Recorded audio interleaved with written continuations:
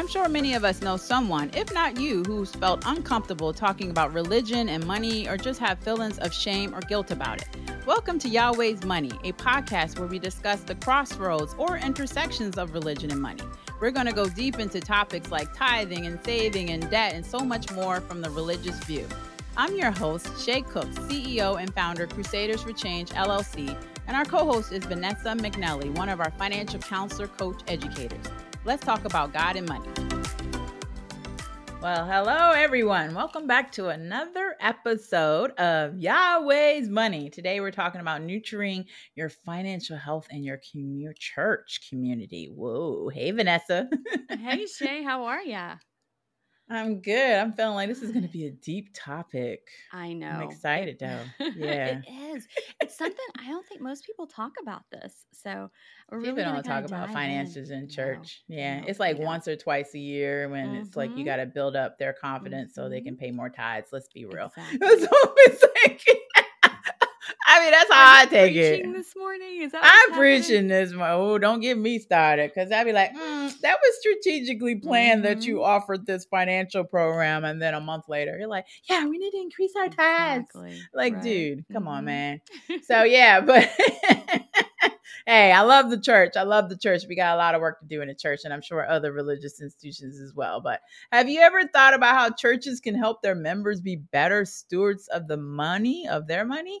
Philippians 4:19, which I always have heard this so many times, says, "My God shall supply all you need according to his riches and glory by Jesus Christ." God will provide for us, and the church can teach us how we can use those resources properly. So we can think of two great ways that churches can help us through focusing on money health and by providing financial counseling, which is what we do here. So what is financial health? Have you ever heard of that, Vanessa? I have no idea what that. No, I'm kidding. With financial health, it's kind of like, to me, financial wellness. When your finances are in order, they're healthy. Just like our bodies. When our body is in order, we're healthy. And it goes to every aspect of our life and everything that we do. We either have healthy habits or we have unhealthy habits with things. So we can do the same thing with our money and our finances. We want everything to be fit. We want everything to be in good shape. And we want everything to have a purpose that honors him. Amen. Amen. Yeah, the CFPB, Consumer Financial Protection Bureau, which is a U.S. government agency, talks about this and says financial health is feeling in control, capacity to absorb a financial shock, on track to meet goals, and flexibility to make choices. But also through a book, I believe Garman and Fork, that we have to read when we're becoming a financial counselor, financial health is the feeling of having financial security and financial freedom of choice in the present and when considering the future. So I wanted to pull that out because I thought that was important. I know when we're learning to become financial counselors, we talk about financial health so we can learn how to help our clients in the future. But financial health, like Vanessa's saying, I always say finances runs through everything in life, spiritually, community, family, mental health, everything. And so, being financially healthy is really going to help you in every other area. I mean, I don't know any other way to say it. It's very important. And a lot of people struggle with it. And then it just feeds into negativity and unhealthy habits in every other part of your life. It does. Yeah. And this is something I think, we talk about with our clients too, is almost every goal we have in life takes money to achieve those goals. Almost everything. Usually people can't even give me one that doesn't take money, but having healthy finances allows us, like you're saying, to be healthy in every other aspect as well, because it does kind of spill over. And the same thing goes for our church, and the institutions that we go and spend our time with. And we need them to be financially healthy as well, because they can help us with that, because we're learning from those people. Those are the people we trust to nourish us, but, not only spiritually, but financially too, because those are the people we're usually surrounding ourselves with. That's so true. We need the institution as a whole to be financially healthy. But then also, how can a church provide financial wellness programs and help their people, their congregation, their members, their participants be Exactly. healthy. Financial peace fortifies both the individuals and the collective strength of the church in several ways that we'll go through in a minute. But really getting back, how they can provide, hello, they can reach out to Crusaders for Change. I'm just going to be a plug there. We can help you provide a financial wellness program to your congregation, and dealing with all of these issues around behavior and mindset, dealing with money trauma, and learning how to save and meet financial goals and budget and create spend plans and get out of debt, improve credit, move on to all the other education that we can provide around investing and insurance. We're not advisors, but we can provide education around that so you can help, so your church and congregation can make informed decisions around money and have that and achieve that financial health. Yeah, there's so much that goes into this too. So much. And I think, that term, practice what you preach, that's where this kind of comes into play too. Yeah, We're exactly. learning from, our religious institutions because they usually have a lot of the answers that we're looking for. We seek God through them, and we can seek God and how he would have us spend our money through those institutions as well.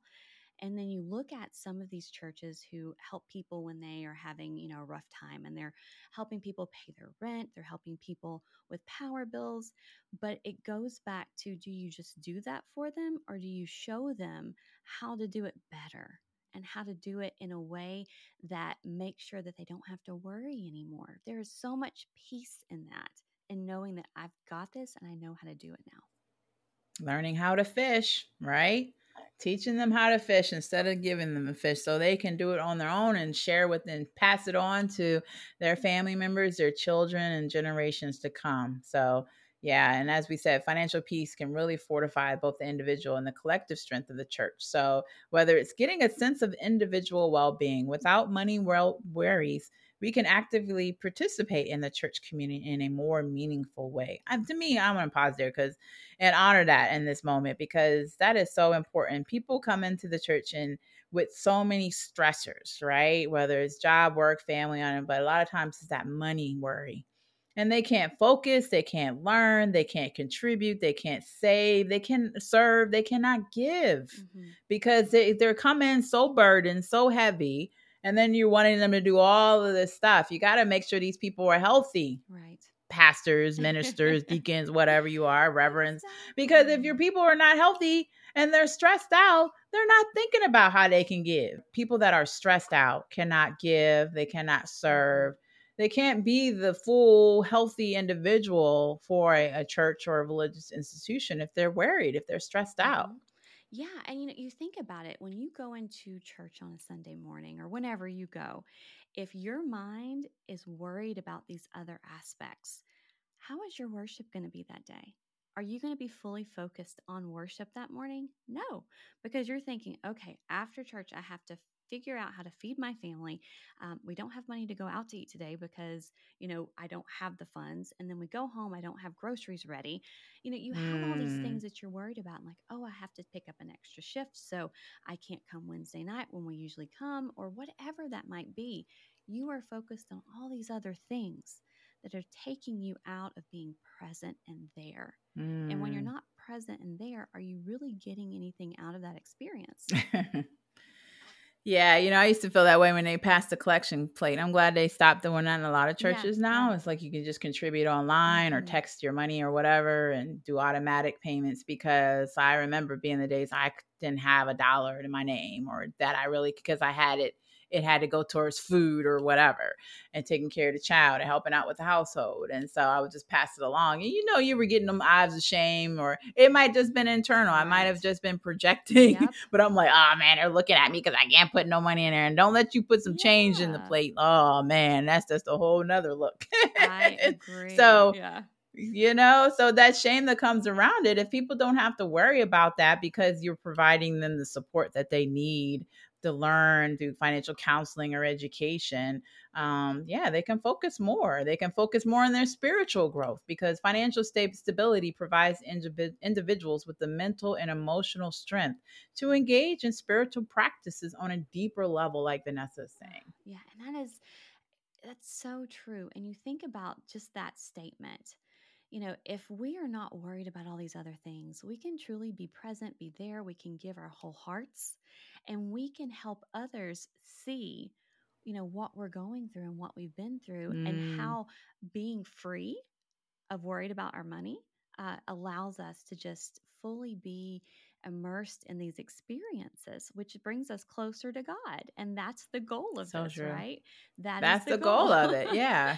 So, yeah, Exactly. And yeah, to participate in worship and community exactly. outreach and other spiritual Yeah, activities without the distraction, without the worry, right. and just being able to be fully present and mindful in that moment is so important. But so many people, and I believe money is probably number one on people's minds. Things people like, I can't do this, or they got relationship issues, or they hate their job, or whatever the issue might be. They might be suffering from some kind of mental health situation. We need to be, and I believe the church needs to be, and they don't have to be providing all of that, but they need to be supportive and recognize Right. that people got a lot more going Mm-hmm. on Sunday morning or whatever day they're in church than just thinking about the Lord. Exactly. So Exactly. maybe they need to do some kind of meditation and clearing of the minds before they get into the word. So people can be like, all right, I'm here, I'm present, because I'm coming into this institution with a lot of stuff burdening me, because we're humans. We have a lot. So we carry a lot. Exactly. We do. We do. Yeah. And we look towards, the heads of those institutions as well. So think about, how your pastor, how the staff, how they are carrying themselves and how they're handling their money too. Because if their money is not right, think about the institution as well. Like, how can they help and lead if they are not doing the things that need to be done with the funds that are given? So, Exactly. And being that example. And yeah, my husband and I were talking about yeah. that this weekend, about how some of these pastors out here want to be rock stars and go Right. viral and have all the big Uh-huh. houses and the big vacations and the big cars.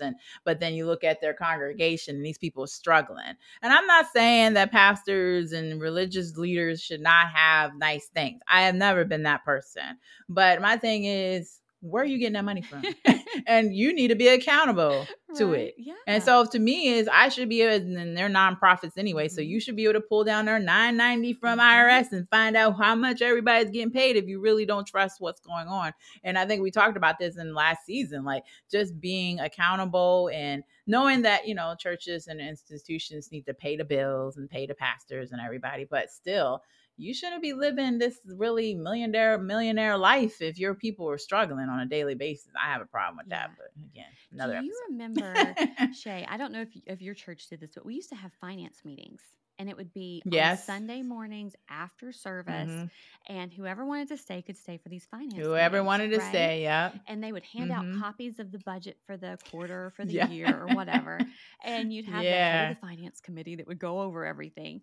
And I remember going to these things. I was like 3, 4, 5, and they'd give me a copy, and Wow. I'd sit there with my grandparents and we would go over the finances for the church. And I always loved that they were very transparent about these things. Transparent. Yeah. Yes. And they would give you an opportunity to ask questions. And you could get a Yep. copy, the week before if you wanted to really review. And I love the aspect of, the church that we went to.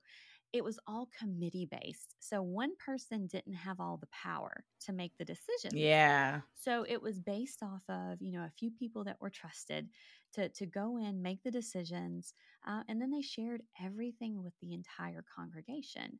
And that's a great way to think about things if you do this in your own home. Parents as the head of the household can share these things with their children, whoever else lives in the house as well, so that kids can get an understanding of what it takes to kind of grow and have what they have at their home. So they Exactly. see where the money's going and how much it takes for things. So even that's Yeah. something we can take home with us, and we're being taught by hopefully our church that we can Yeah. take that home and say, okay, it's okay to learn these things and teach these things and show how expensive life is. Exactly. Mm-hmm. And share the realities of life Exactly. and expenses, like you say, and don't hide it. A lot Mm-hmm. of, you're right. The church does that, and some churches do that. And I think it's great. And I've participated in some in many different Yeah. churches I've been around in the world as a military spouse, but also as a family member. Somebody was saying the other day, like how their parents used to was it a client? I don't remember. Oh yeah, I know it was. But either way, somebody was saying how their parent would sit down and go through the checkbook with them every month. And I was like, my parents ain't never do that. Yeah. So they would just argue about Right? everything and about it. So Yeah. that's the only way I heard about it. But I think that's good because I was like, you don't even, I told her, I said to her, that's such a blessing. She's like, you know what? It is a blessing. I'm like, yeah, to be able to be a part of that responsibility and duty and learn that there is, it takes a lot in running a household from the income and the expenses. And being able to go through the checkbook back in the day or now going through the statement online, the bank account with your child, teaching them the budget and all that is such a priceless gift to your kids and Right. to their kids. And it just passes on. Exactly. And yeah, I encourage parents all the time, especially when there's money struggles, because a lot of parents say, I know this is kind of getting off topic a little bit, but they don't want their children to do without because they're struggling. And I'm like, this is a whole family issue. So the whole family needs to tackle it together. It's not just one or two people. Same thing goes with the church. When there's an issue, you don't put that burden on one or two people. It's something that's shared and everybody has a hand in it, and you can motivate and help each other reach those goals. Kids are great at Exactly. that too. They get it. If you have those talks, they'll be like, "It's okay, mommy. Let me help you with whatever it might be." If you have good kids, anyway. Uh, you know, Yeah. but that same thing goes with the church because we are God's children, so we can take Mhm. those lessons and use them, to help the church because we're part of it, or vice versa. Use those tactics that were taught in the church for your home life. Exactly. And then moving on from there, financially secure individuals are more likely to participate in tithing. So you're doing all the stuff that we're talking about, teaching your kids, doing it in church, being transparent. Then you start to feel and going through the motions of learning and saving and getting out of debt, improving your credit, whatever that looks like for you as you become financially secure and healthy. Tithing you'll feel more comfortable in participating in that. And tithing just reminds us that what we have is from God. As I mentioned earlier, we are stewards of his money. We are just a manager. He owns all of that. And we're returning a portion to him. And by tithing, we're not leaning on our own possessions and wealth, but trusting God for Right. our daily provisions. Right. So in Matthew 6:24, it says, no one can serve two masters, for either he will hate the one and love the other, or he will be devoted to the one and despise the other. You cannot serve God and money. And I always add in there different idols. I mean, it's not only money, it could be me, it could be the business. I could be that, put that before God, or a partner. At one time, I put my husband before God or my kid. I was serving them instead of serving God first. And so, yeah, but you cannot serve two masters. So it's important to tithe, but it's also to remember it's God's and you're just here to manage it. And if you don't believe that, I mean, this is what I believe. Okay. And this is what the word says. Right. So I'm not going to shame you for not believing that.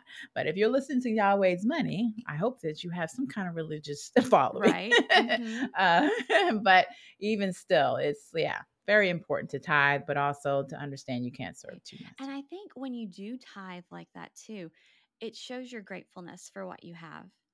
That you feel like you have been blessed and you are so thankful for that you are giving part of that back as a tithe, as an offering, because you understand it isn't yours and that what you have is a gift. Everything is It's a a gift. gift. And when you give it back, to me, it brings joy. We talk about this a lot. Some people just love giving, and there is a joy that comes with that. But if you are so stressed about not being able to pay your bills and you don't know how you're going to pay for lunch for the kids at school this week or whatever it might be, it makes it so hard to give back in tithe. Plus, you're having to work extra hours, you're tired. There's all these things that roll into that. So, if you can find a way to live within your means and still give back, that is a priceless solution to this problem because it gives you more time and it gives you time to really focus on the things that matter.